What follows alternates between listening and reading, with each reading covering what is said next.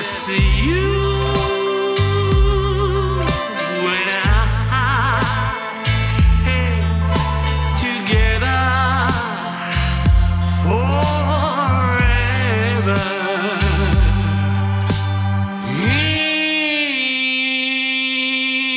In love. Welcome back, everyone. For today, I'm here to discuss Red with Ryan. And before we get too much further into Red, I'll hand over the mic so he can introduce himself further. Hello, Ryan Dooley here. To start off with Red, I guess this is a bit of a broad stroke, but for a character that's only in three scenes of what I described to be an 18-hour movie, what is it that you think that makes people think about him after all these years? Well, for me, Red is a very remarkable character in The Return because he sort of represents an archetype that David Lynch uses throughout all of his film and media. But usually, when this particular character type is being used, they're a main character, not just somebody that exists on the edges of the story. And I think that like Red is there's just something that's left mysterious about this character, and that in especially in David Lynch projects as a way of people kind of wanting more. I think you're right about the archetypes, but I think there's something about I'm trying to think the best way to describe it, but there's something very spontaneous in Balthazar Getty's performance on top of this allure of like the unknowing about him. To start off with his first scene is that we see him at the end of part two, where Chromatics is playing Shadow, and he does that like little gesture to Shelley. Before mentioning about Shelley, I think it's worth mentioning the proximity he is to Jean-Jacques Renault. And did you have any thoughts about Red or even just Jean-Jacques Renault independently as a person?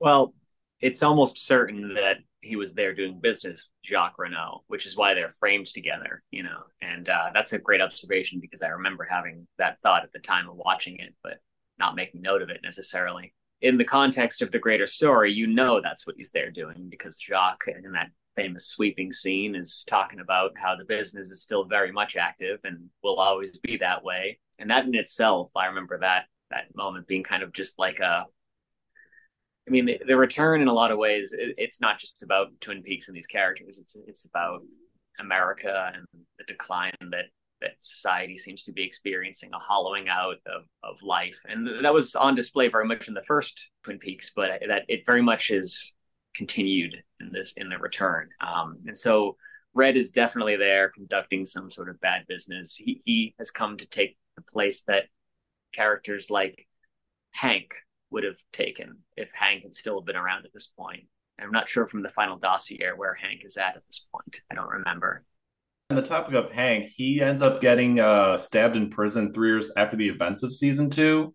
But I think that if we're going to compare Red to a character from the original series, I think of him almost as a somewhat parallel to Leo Johnson because I think with Leo, and this is kind of what ties into Shelley, is that Shelley fell for the allure of Leo on grounds that he had the sports car and that it's that guy where he's kind of scummy, but there's some bizarre charm underneath. But I think what makes Red more dangerous is that he seems a lot more charming from the outset. Because I think with a lot of people, they'd look at Leo and just think, oh, this guy's kind of scummy or just don't be near him. But Red has a real charm to him.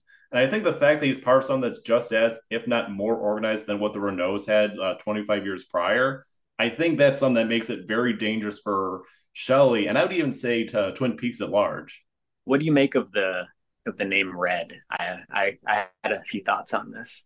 Admittedly, I never really thought too much of like why he went with red, but of course, red is such like a central color in Twin Peaks. Whether you think of like the Black Lodge or the curtains when they go to Jacques' cabin in season one, where there's something very aggressive and somewhat on the more, and in some cases, very malevolent in some cases. So I figured that there's some about like that darker aspect where he's a little more mysterious and just someone that you shouldn't really take too lightly. I think you're onto something there. Red being this sort of like, color of, evil or darkness. I kind of thought that he's a little bit of a red herring in a way, and that he's this major sort of character that you would think we're going to find out more about Richard Horn and the criminal enterprise and that kind of thing. And instead, we just never really see him. He just ends up being, this character that we know is supplying Chinese designer drugs via the Canadian border trails. He's just sort of running things in town. We see a little bit of his private militia during that. Really, I think the most remarkable Red scene I think there is the one with Richard Horn. If I just say which scene makes Red the most captivating, I think that's what I would say. I would absolutely agree. I think before we get anything about Richard or Red, I think there's some about the sound design in that scene where you hear like the subtle sound of sawing wood and then something about like this kind of whirring sound. And it just creates this like uneasiness where it's like they're both, I don't know if villains is the right word, but they're both like not good people in Twin Peaks. And they're just something about the, low key contentious interaction that they have. But also, I think one thing that's worth mentioning is that the big crux between Richard and Red is Sparkle. And actually, before recording, I did look up, and apparently, Sparkle, it was actually a basically legal ecstasy. And I did find out that could also be snorted. It was some that was discussed around 2010. And even then, and even still now, like government and police don't really understand what it is. I took this as like almost like a Mark Frost type of approach in terms of like society was decaying and he's kind of seeing like the rise of like all these terrible things that would subsequently happen in the coming years. You were mentioning earlier before about how Red, where he's kind of emblematic of a lot of the things of like a certain rot in like our civilization's core. Did you think that Sparkle had anything to do with that? That's a good question because it was always a little bit of a mystery what exactly they were peddling, and I never looked deeply into it because there's so many different types of smack. But yeah, Red. Yeah, that's a good question. I don't know. I'm not sure I got much more of a thought on that. Admittedly, I should probably point out is that in the case of Twin Peaks: The Return, the Sparkle is clearly an illegal drug. This one, it's sort of like it's legal, but it has bad repercussions type of ordeal. So I think that it's less to look at what we see in real life and more of what Mark Frost may or may not have taken at that time.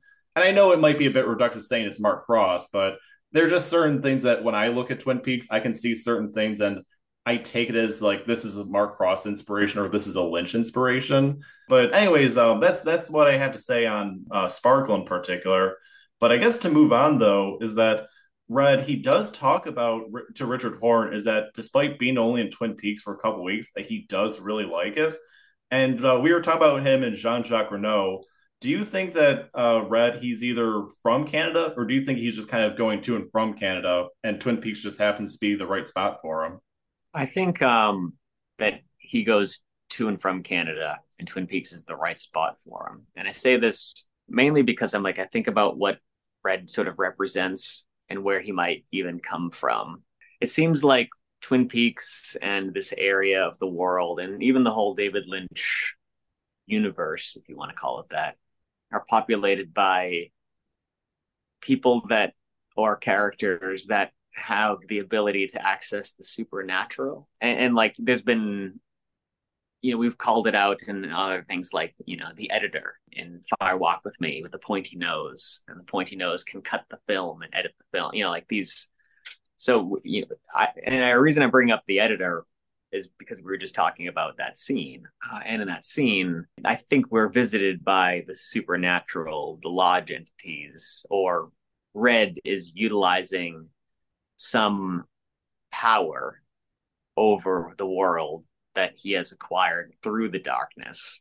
And cause, again, it's just that one scene where he flips the coin. And while the coin is in the air, Richard pulls the coin out of his mouth. And then after that, the coin lands. I guess it's suggestive that there is that same darkness at work, or that perhaps Red is another Bob corrupted individual. Again, these David Lynch people like Frank Booth or Mr. C or Hank, they all have the black leather, and Red. It's all that same thing. But it speaks more to the mystique behind Red, that he has this ability to manipulate reality, at least for Richard. I'm glad you brought up the dime because I feel like it's very strongly symbolic for a lot of things. First is that the fact he's using a dime, which since it's 10 cents here in America, where it could indicate the number of completion. But also, I think that another factor that's worth mentioning is that there's a difference between magic and illusion. Illusion is sort of like with David Blaine, where he can just, make something kind of look like it appears out of thin air, for lack of a better term. But in the case of Red, the way that's like floating in the air and then it comes out of Richard's mouth, I think that there's something about magic and how and how Red is used it for more nefarious purposes. And I guess to go through kind of like how I view the return as a broad stroke is that I'm one of the people where I subscribe to the idea that there's multiple realities. In my case, I think there's two or three. And I think because Red, because he does tap into this magic, that he can tap into different realities. Yeah, I guess before I go too much further on that, did you have any thoughts in terms of Red in any of this regard? Well, yeah, it reminded me a little bit of the scene from the original show with the grandmother and the little boy. And they say things can change just like that. And then, yeah, the handful of the creamed corn and whatnot. It's that same type of editor magic that there is, like it's almost like acknowledgement that this is a creation. Only those that have gone into that in between place.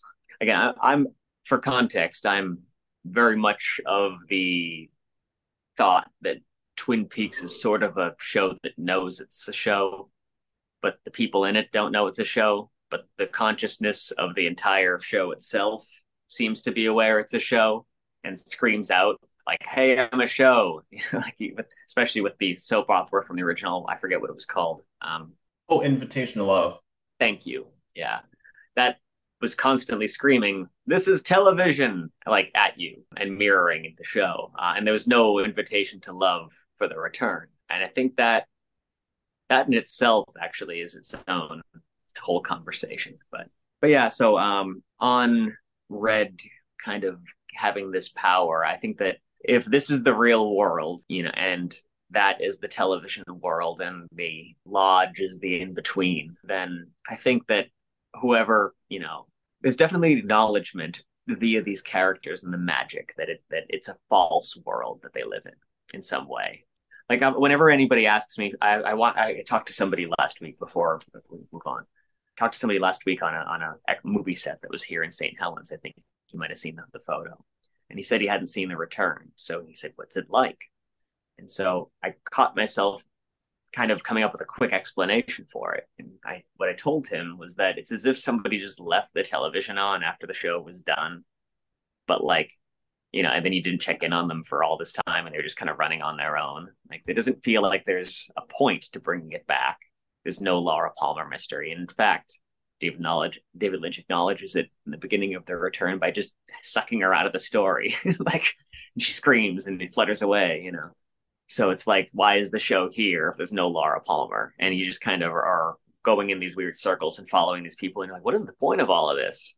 And you slowly start to kind of things come together in a sort of way, but it's all very artificial. And then there's the ending, which is it acknowledges how artificial it is, kind of by having those two endings that overlap with the.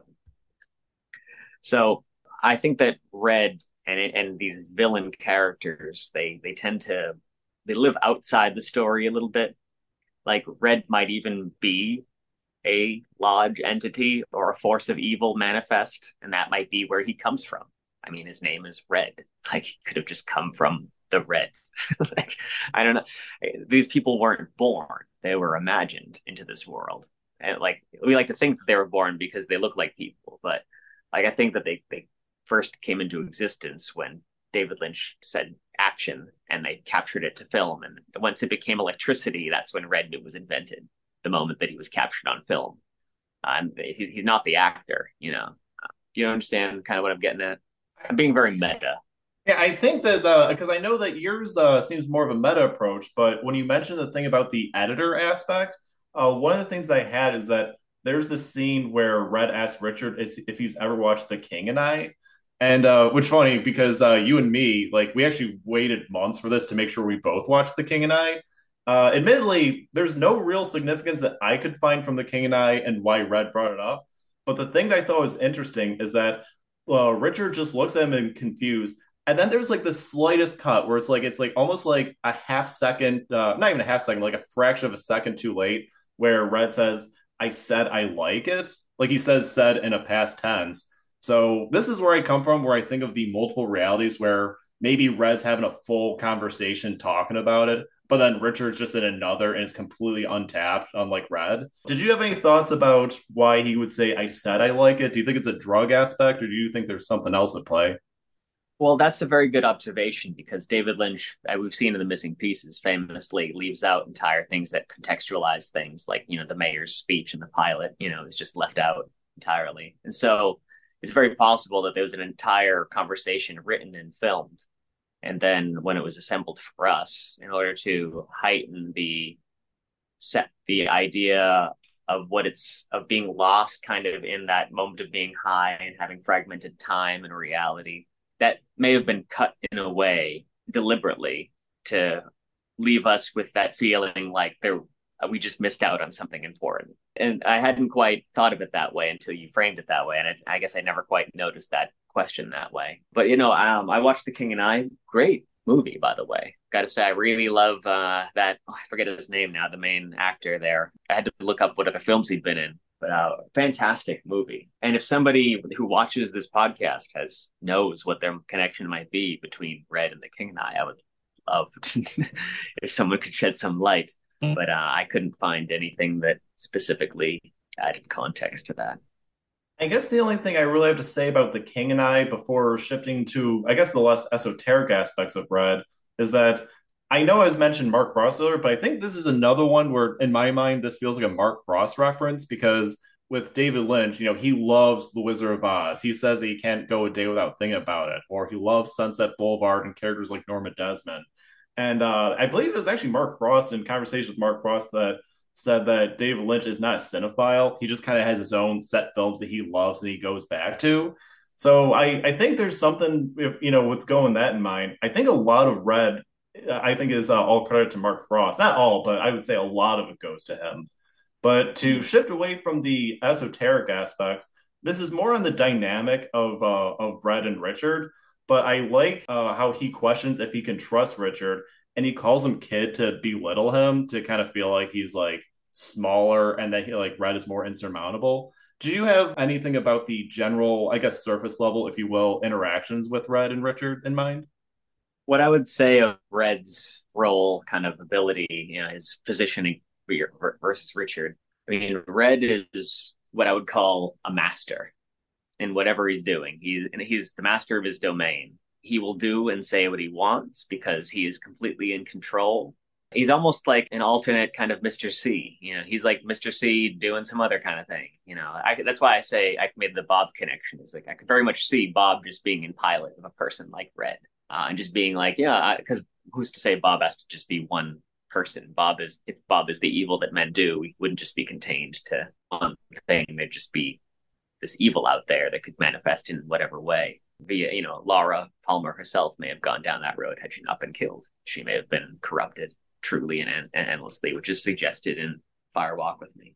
If we're gonna go with like, because we brought up Mr. C, one thing that I feel like that kind of fits that character, we're gonna come back to the dime scene for a second, but when he says to Richard, "Heads I win, tails you lose," I feel like this kind of fits for your meta aspect and also kind of like my multiple reality aspect is that Red seems to know and is in control of a lot of things. And I think that the fact that he can say that so confidently and then throw the dime up, like if Richard wasn't already kind of intimidated before, this absolutely does the trick. This kind of effectively ends the scene with Red and Richard. Do you have any thoughts on either the surface level or esoteric aspects of them?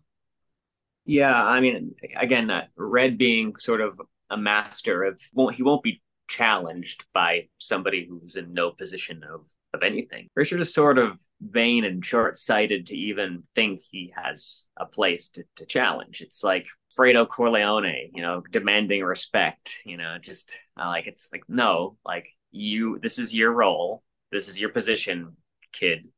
Oh, you don't like me calling you kid? What? Well, like the moment that Richard tells him that he doesn't want him calling him kid, he laughs because you don't tell people what your red flag, what your triggers are. Like, why would you go? Like, you're going around advertising, making a point to tell people the things that make you upset can throw you off balance. And so if you're going around telling people the things that throw you off balance, if they're a powerful person who wants to assert that power over you, they will trigger you again and again just for the fun of it because you've surrendered to them. That you thought you were being tough. Don't ever call me kid. Oh, you don't like it, kid? Well, guess what, kid? You're gonna get used to being called kid. And so it was very much just a twisting. It was Red proving like, oh, I am powerful, and there's nothing you can do about it. And then he got so bent out of shape that he killed the kid.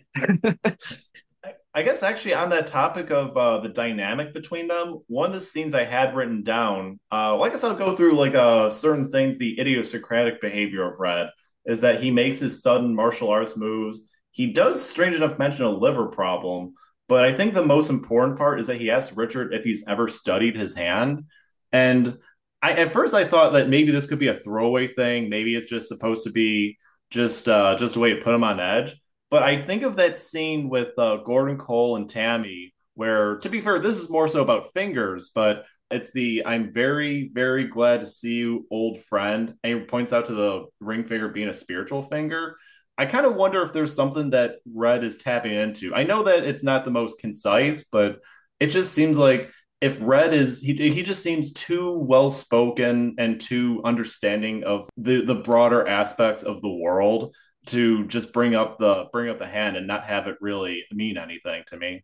No, I think this is where we're getting into your missing aspects of the conversation, fragmentation that seems to be happening in that scene where we're completely lacking something. It's almost like there's moments of the conversation missing, or there's two conversations happening at once. And neither of those things feel quite correct, but there's definitely something wrong with reality in that moment. And that's why I keep going back to the idea that Red is either directly or is indirectly corrupted by something to do with the lodge forces, the dark energy of the woods that we are constantly introduced to in Twin Peaks. We're going to move on to the scene with when it's Shelley, Bobby are talking to Becky at the Double R. And this is like a very serious scene because Becky just shot at Steven's apartment. She could have gone in jail if Bobby wasn't part of the sheriff's station. But the thing is that it's like, once again, a very serious interaction that a family has to discuss. And all Red has to do is knock on a window, and Shelley just immediately is just like swept up by him. At first, I thought that, oh, Shelley, maybe she's just like charmed by the allure of Red. But it was actually, I believe it was Jubal from Counter Esperanto, where he was tweeting his thoughts like months ago. And he mentioned about how for Shelley that there might be more of a magical aspect.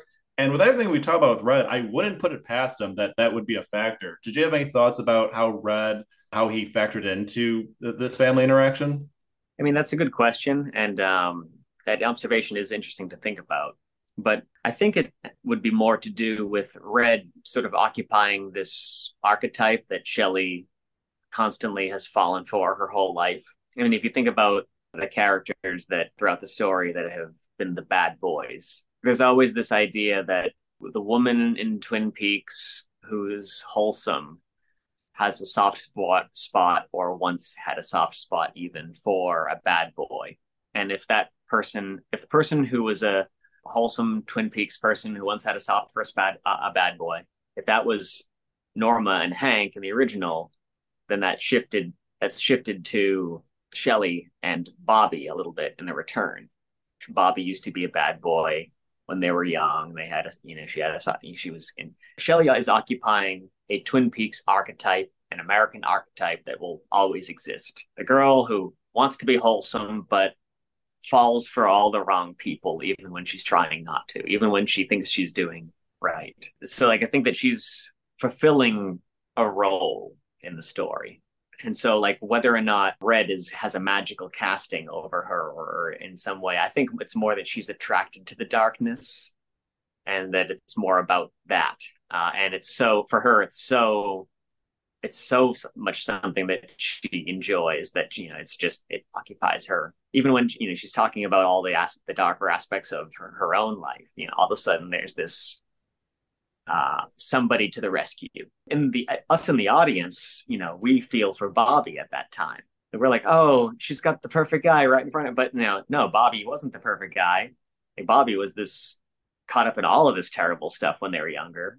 So context, for us, like we, the audience, look at Bobby as like, oh, but he's better now, but we don't know that for sure. We just see what we see, and it's framed against Red, who we know is evil. So I wouldn't say that I wouldn't necessarily agree that he's doing any direct magic on her other than just being what he is, which is a powerful individual that is in command, and she is attracted to that. Yeah, honestly, I'll take that. But I think one thing that's worth mentioning, and this is admittedly where it ends with Red in the Return, but later on in 2017, I think it was to promote the final dossier. Mark Frost was on Reddit on an AMA, and someone did ask about the status of Reddit after the events of the Return, and he said that there was a warrant out for Red's arrest. So that would mean that Shelley's relationship would die off, like presumably. But I wrote down that as like, does it even matter like if there's a warrant out for him? Because I feel like if we're talking about like how he's so fat, there's such a strong parallel with him and magic that I feel like he could get his way, whether it's to charm his way or to escape from the authorities. Do you have any stances on Red with a warrant out for him? Well, I mean, was there a warrant out for Cooper? They were looking for him too. They never found him. Yeah, that just leaves the door completely open. I do remember reading that at some point.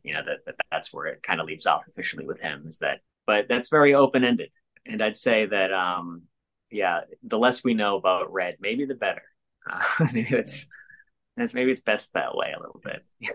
I guess I'll finish my part on Red is that I think that with him, we were comparing a little bit whether it's like Leo or Hank, but I think that with the way that he presents himself, how he can be very charming. He can seems like he can be a very personable guy, and also with the magic in mind is that I would honestly say that he is at the time of the return more dangerous than Leo or Hank or any of the Renaults because they end up dead one way or another throughout the events of the original series or afterwards. But in terms of Red, it just seems like he just has an understanding of like the larger context of the world. So, and like you said, it's like it's very ambiguous, but I kind of think that Red would escape and he could just almost do like what Mr. C could, where he could just continue going on to just do his own thing. And just like drug trafficking happens to be the thing that he has a real footing in. Yeah. I mean, like we were talking a little bit about color association earlier and like red being kind of almost like a nod to the color red and red room and the evil within.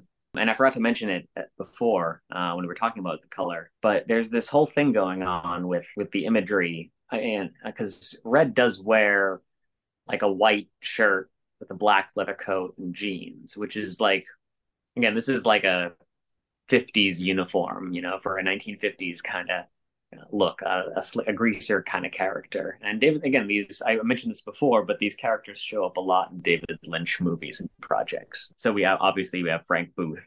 You have Hank. When Hank's doing his crime stuff, he's got a leather coat, a black leather coat he wears. Interestingly enough, James, when we first are introduced to him, is wearing a brown leather coat, which is like not fully black. He's like, this is a person who's, could be, like it's, if you're following just the visual language, you're left questionable. But then as the show goes on, he's dressed less and less in his leathers, unless he's on the motorcycle. And then Richard Horn is usually all in dark browns all throughout most of the show. Until I think in his final scenes, I think he actually has maybe it could be I could be wrong, but I was trying to look at some of the colors on in the final scenes there, and it looks like he's switched into more of a black overshirt. It's not a leather coat, but he goes from brown to black. And then Mr. C, obviously, who I modeled a little bit of my look after for the band stuff. And then I noticed this only today on doing a little bit of extra research ahead of our podcast here, but the very first scene that we see Jerry Horn in, he enters in his black leather duster. And as we know at the time, Jerry Horn was almost fully corrupted by the evil of Bob and was running One Eyed Jacks with his brother, Ben, and exploiting people. And the person running One Eyed Jacks is named Blackie. So it's like there's this whole black being evil, brown is going down, and yellow seems to represent divinity. And so like the rotting of yellow into black, it's like, a rotting of a banana, into it becomes brown and then black. And I say yellow is divinity because of the yellow orb that we see in the return. And that comes right from, occult mysticism, if we're getting right down to it, where some of this imagery comes from. Yeah, those are really great observations in terms of color. I think they all check out really well. And not to get too far off topic, but I completely agree with you on Jerry Horn. But I never thought about the black jacket that he was wearing. Like of all the things I've ever thought about him, the jacket was something that never crossed my mind. But it really checks out with definitely a scenes from One Eye Jacks, and I would even say the season two premiere in terms of just how weirdly violent he can get in certain spots. Yeah, he was definitely corrupted during that time. And we see him years later as a kind of disassociated old man doing his thing. That's a whole separate podcast about Jerry. But yeah, no, that was only one I picked up on this morning was, yeah, it's a black leather duster. Yeah, really great observations all around. I think that covers everything on Red as well. Since we're winding down, did you have anything you want to plug in terms of social media or anything else? Yeah, as you said before, my name is Ryan Dooley. I am RV Dooley on Instagram. I also have a band that I'm promoting called HMS.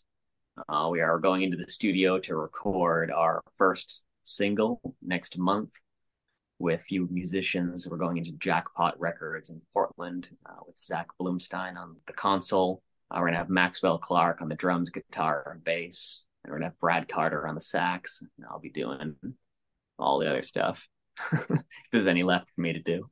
So that's HMS. That's my project. There's also some published music out there. Wisteria Lodge has an LP called Spoken Secrets that I contributed work towards. There's also a Wisteria Lodge EP with some different mixes, and there's a couple of music videos out there and a couple of singles. And Wisteria Lodge is much more in the realm of Twin Peaks than HMS is, but I still like to think HMS would be welcome at the Roadhouse if they were booking. But we'll see. And that's what I've got going on. All right, sounds perfect. All right, so everyone knows where to check out his music for once it comes around. But yeah, I just want to thank you, Ryan, for coming on. Thank you. And I'm not sure I mentioned it. I think that's a band named HMS on Instagram. Oh no, yeah, I'll be sure to put a link in the notes for everyone, just so everyone can keep up to speed on what you're doing. Awesome. Much appreciated. Together